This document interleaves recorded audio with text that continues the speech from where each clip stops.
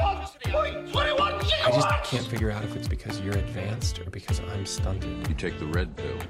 You stay in Wonderland. I am McLovin. You do not talk about Fight Club. Life moves pretty fast. You don't stop and look around once in a while, you could miss it.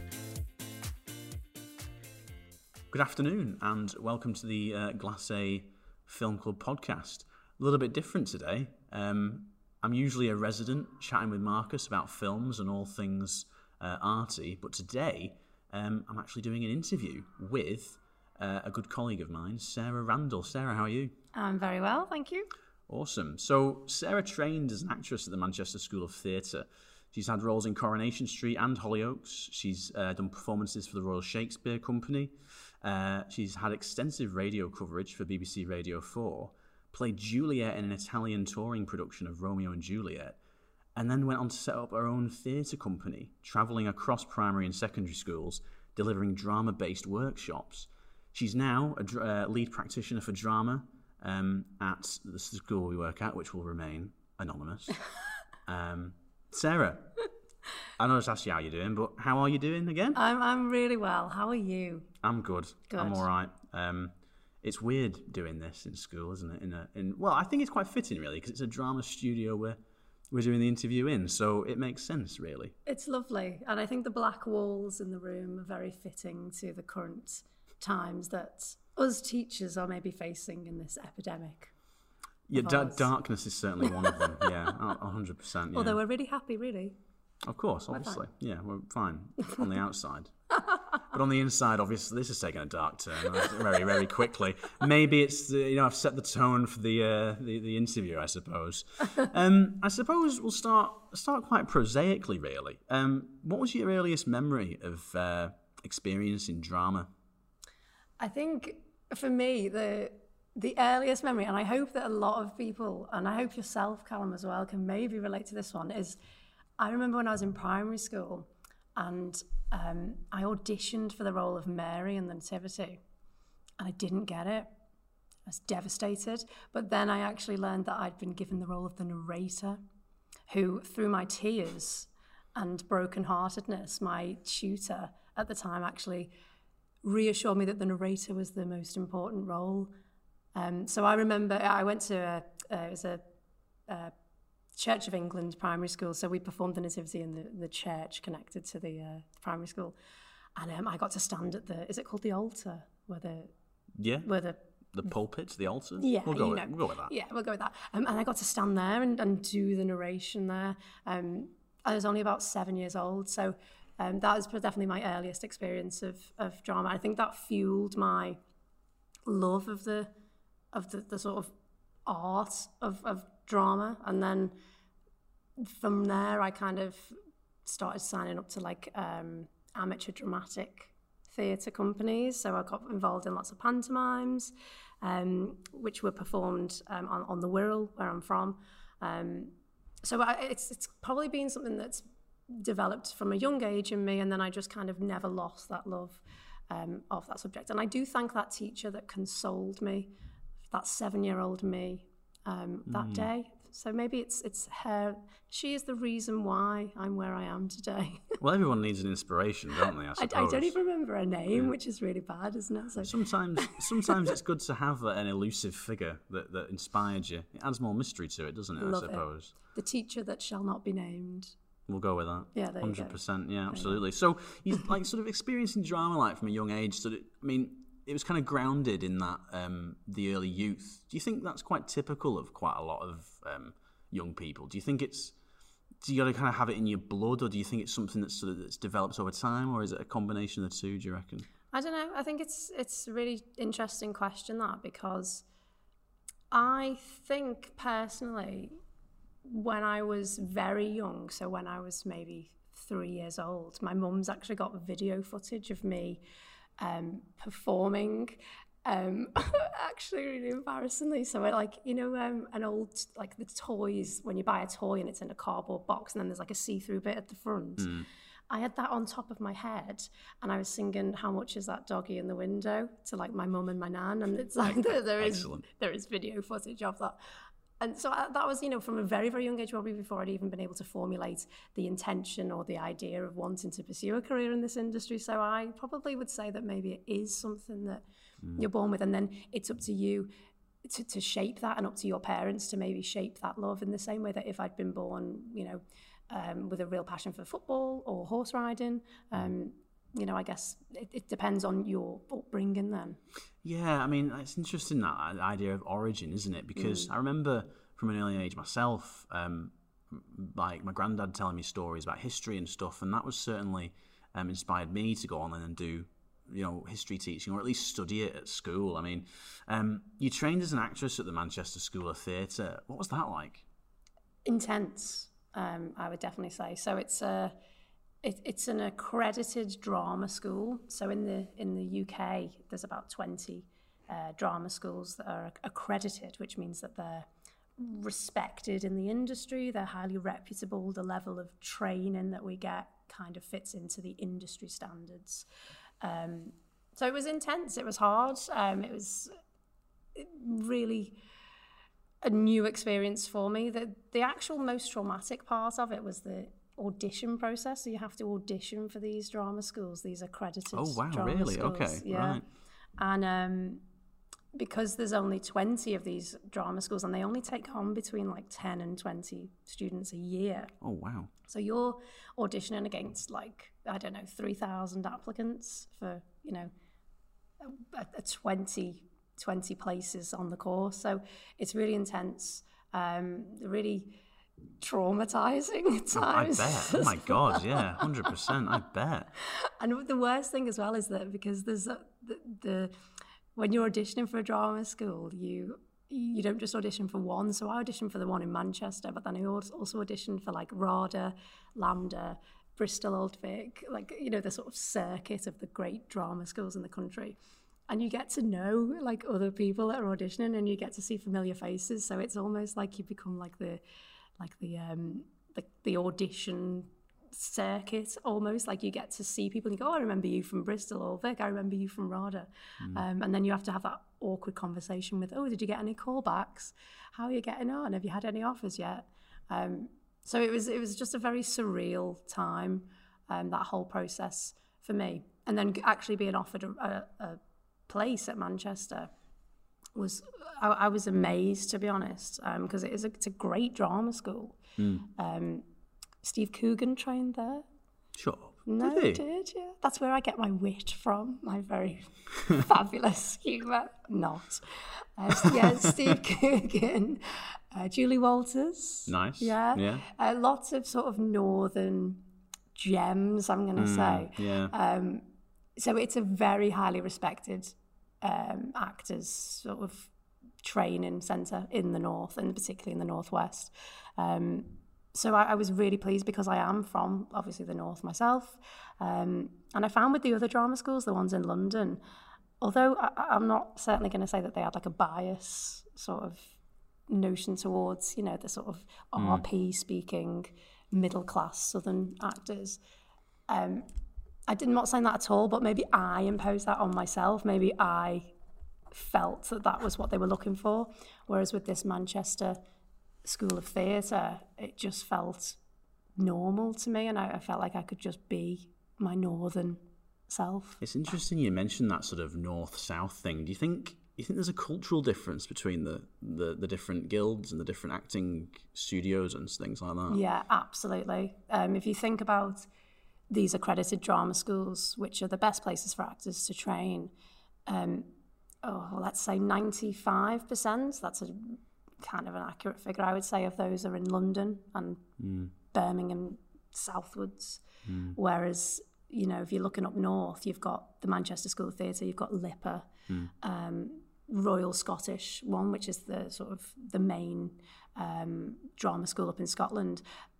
I would say apart from those, you're looking at, the south of the country, which in itself is a comment on that divide, maybe. Yeah, no, I just find that so fascinating, because like you're aware of representation in films and just on the screen and the stage in that respect.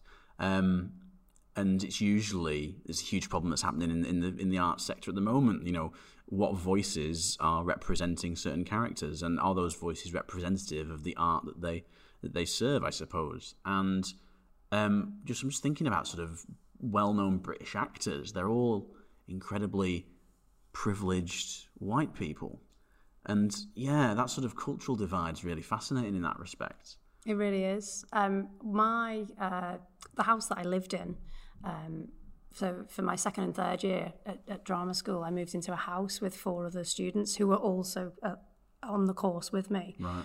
And one of those guys was a Muslim, so Assad, really talented actor, really charismatic presence on stage, and a really nice guy. And he spoke a lot about this because he was the only non-white actor on our course. Out of 20, there was one of, you know, different sort of ethnicity. Actually, amazingly, he's actually gone on to be the most successful out of all of us. Okay, he's still working. He actually got he became part of the RSC company for many years. So actually, you know, it's amazing, and it's an amazing achievement for him. And, you know, the Muslim community in their sort of representation within the arts as well. So, yeah, well done to him.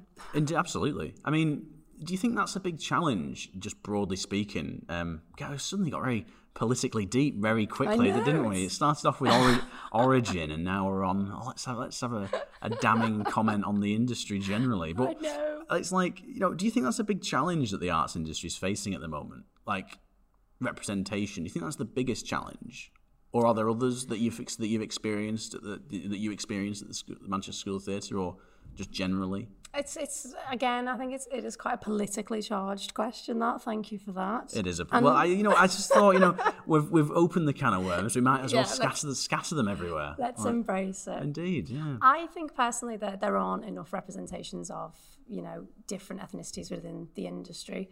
I definitely agree with all the work that the Black Lives Matter movement. I've been following a lot of stories and articles of actors in the industry who are of, you know, different ethnic backgrounds, who have maybe been prejudiced against or stereotyped. And I totally agree with that. For me, obviously, as a white, you know, middle class female in the industry, do I still think that discrimination exists for females in the industry? Quite possibly, yes. I feel for me, as somebody who is, you know, making up maybe 85% of the industry at the moment, the difficulty that I maybe have is when I go to castings or when I would go to auditions, it's that I look the same as everybody else. That's interesting. So how am I going to impress the panel, the casting director, the director? How am I going to make them want to choose me when there's 15 of me outside, all trained at respectable drama schools, all average looking?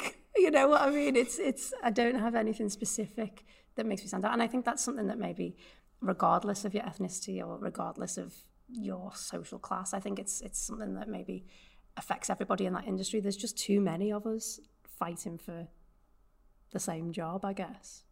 Sort of like a saturation, maybe. Do you think it's more about, do you think, like, sort of in that respect then, because you think it's sort of saturated and there's too many of, like, a homogenous group of people, do you think the sort of, the approach from drama school should be different in that respect then? Like, you said earlier that when you were applying for the Manchester School of Theatre, it was quite a rigorous application process. What was the sort of demographic like there when you were applying? Like, do you think drama schools do enough from your experience? Well, so it's 10 years ago now that I trained, so I don't know if anything has changed in terms of, you know, their sort of applicants or the way that they sort of give out the places. But we did have a 40-year-old man that was sort of given a place on the course. So he was a career changer. I think he'd been like a financial advisor or something crazy like that, and he just decided to give drama a go. So I do believe that the Manchester School of Theatre, you know, don't discriminate. I think that they are looking for an eclectic mix. However, you know, it might be something that still needs to be improved, and making sure that they're looking at people that have got some sort of, an identity that's different from everybody else on the course, rather than carbon copies of everybody. It's not only in our drama school, but in other drama schools as well. I definitely think it could be something that they look for. Yeah, I mean, it sounds like it's more of a problem with the industry, sort of what happens after the drama school than the initial recruitment process, I suppose. That's what it sounds like, anyway. We'll move on to something a little bit light touch. I feel like Please do. I feel like we've hammered that quite quickly. 15 minutes in, and we've put the industry to rights.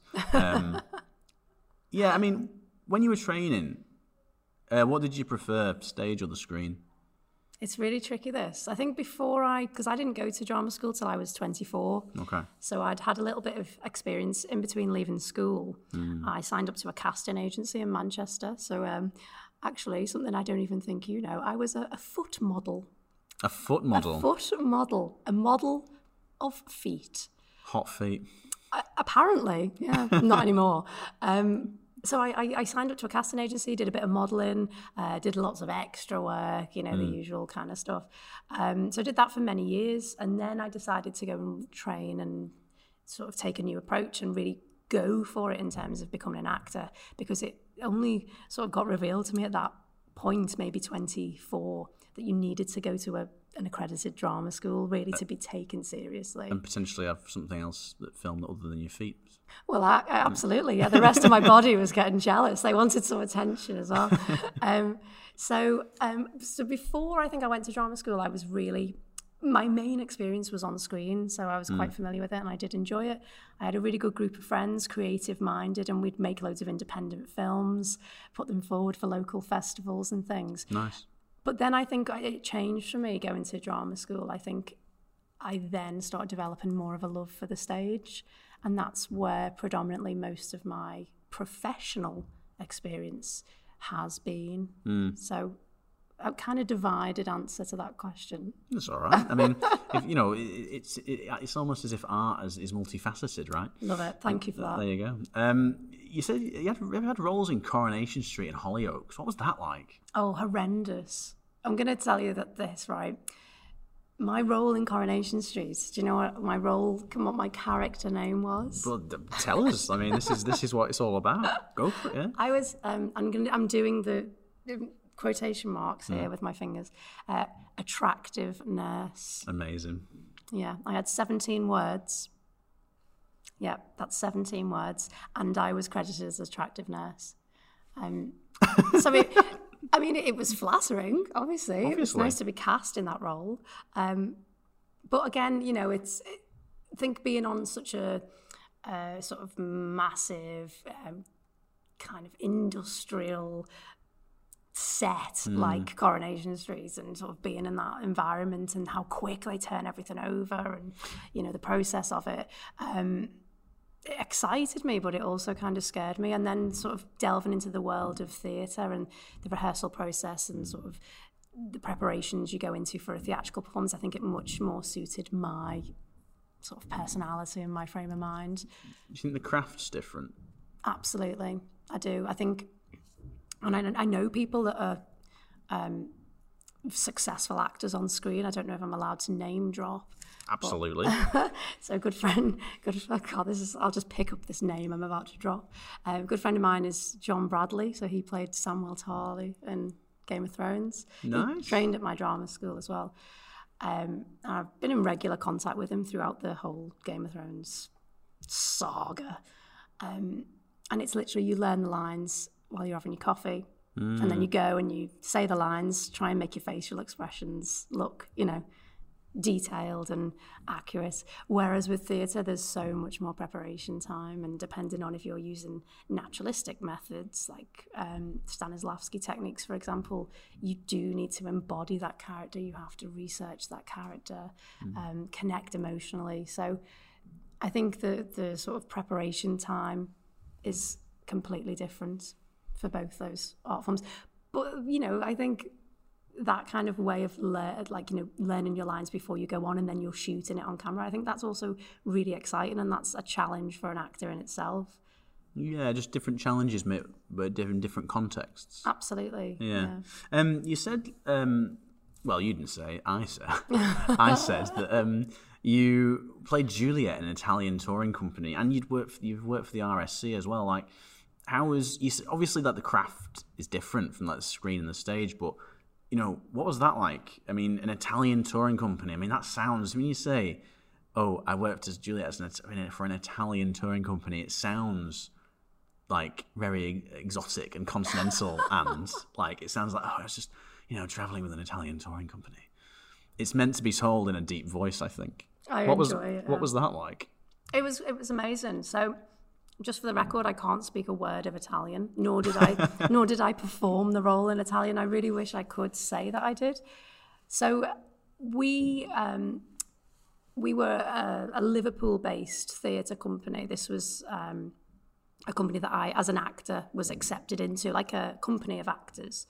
And we rehearsed Romeo and Juliet, a sort of condensed version. And then we went over to Italy and collaborated with an Italian carbon copy of the theatre company that I was a part of. And we merged our performances together. So we had parts of the Italian play, and then we had parts of our English version as well. And we performed it like around Italy. We went to sort of places I'd never even heard of, like Civitavecchia, which is a beautiful part of the world. It sounds beautiful. It's very underrated. It's the massive shipping part of Rome, so all the sort of cargo ships and everything. This is knowledge that you probably don't need nor care about, but just going on tour with those Italian actors and seeing them. I mean, Shakespeare's a massive passion of mine, classical theatre. And that's why, to have worked with the RSC again was a massive privilege for me. Hearing that performed and spoken by someone Italian, it's so beautiful. And it sort of knocked my Liverpudlian accent out the park. It's a difficult thing to knock, isn't it, sometimes? I've been living in Liverpool now for nearly 2 years, and sometimes when I'm speaking, I can hear it in my voice now a little bit. There is a bit of a twang that comes through. Yeah, I mean, it's interesting. I mean, you went on to set up your own touring company. Was that partly inspired by your experience playing as Juliet, or was that just something that you'd seen something that you'd like really enjoyed doing, or you saw a vision there? What sort of drove that change in that respect? Because the screen and the stage and the radio, and then you went and set up your own touring company, your own theatre company. What was the initiative? What was the idea behind that? Well, the theatre company that I was a part of when we went over to Italy, they were predominantly a theatre and education company. Okay, so it was theatre that teaches an audience something usually aimed at sort of school children, young people, students of maybe further education. So I was quite interested in that, and I was quite excited to maybe use my talent in a way to further somebody's understanding or knowledge of whatever the subject is. So a few people that were in this Italian tour with me, we all actually decided it in Italy. We had mugs with red wine in, like mugs. Absolutely. Living the dream. And we sat there one night and we said, oh, why don't we do something like this? Why can't we create a company that, promotes this love of learning through drama? I love that. They're just like, it was something that was created. I can just imagine sat in like a small, lovely cafe drinking this mug of wine, banging on the table, saying, we're going to make our own touring company. Yeah, if they can do it, we can. Indeed, yeah, absolutely. Absolutely. Yeah. So we set up our own, and we targeted like primary schools. We set our company in the Liverpool area because we were all kind of living there at the time. And we went into primary schools teaching children about Shakespeare. We'd teach them about internet safety, anti-bullying, sort of anything that the school wanted us to create a performance about, we would create a performance about.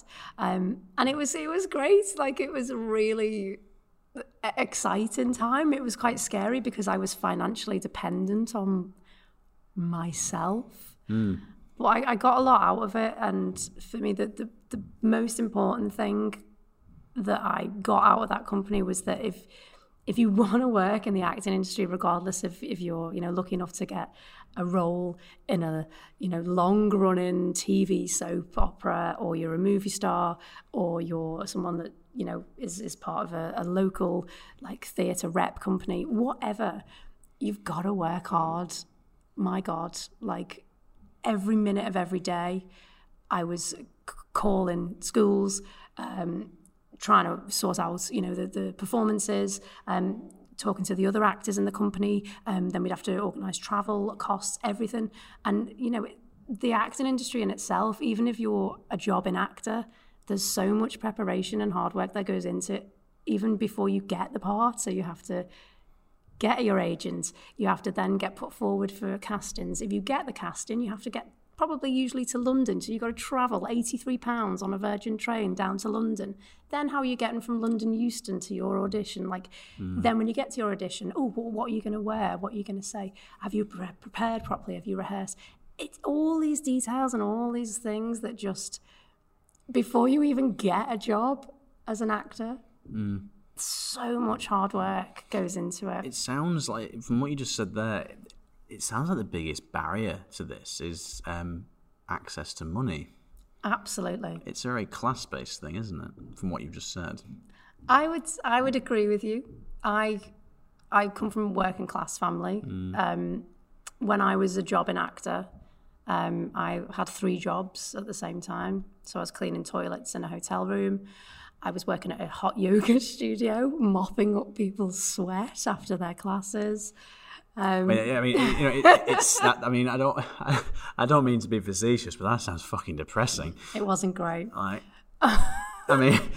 Sorry, I've detracted from the story. Go on. No, please continue. I just had this vision of, because when you said hot yoga, I thought you just meant, are you just watching hot people do yoga? Oh, I wish. No, it was sweaty people in a room that was hot. Yeah, literally. From a temperature perspective. Literally temperature perspective. Oh yeah, so loads of jobs. None of my, finest moments. But you have to earn a living. If you have to be able to pay for that £83 train ticket down to London. Cheers, Branson. Yeah, and not only that, actors have to pay for spotlight subscriptions, equity membership, headshots every year, because God, we age and change every year. So it's all these sort of financial things that just add up. So to go back to your statement, I would maybe, necessarily agree with you that class does. I think if you have money and you have disposable income, then it makes that process a little bit easier, because it takes away the stress. But the hard work's still got to be there. Even if, if you're a millionaire, you've still got to get that part. You've still got to go to the casting. You've still got to, impress. But maybe that preparation is just that little bit easier. What advice would you give to a young drama student? That's really hard. The first thing I would say, and I wish I'd told myself this when I was about to start my 3 years at drama school, enjoy it. Like, those 3 years, it sounds like really philosophical, this, and a bit soppy, but they were the best years of my life. Because for those 3 years, no matter, even though I was paying a student loan and all that crap, I was a full-time actor, because I was acting all day, every day. And I don't think I enjoyed it as much as I did, because I was so caught up in that. I've got to make sure I get an agent. I've got to make sure that, I'm writing to 5 casting directors every weekend. I've got to make sure that I'm the best out of all the other, students in the class.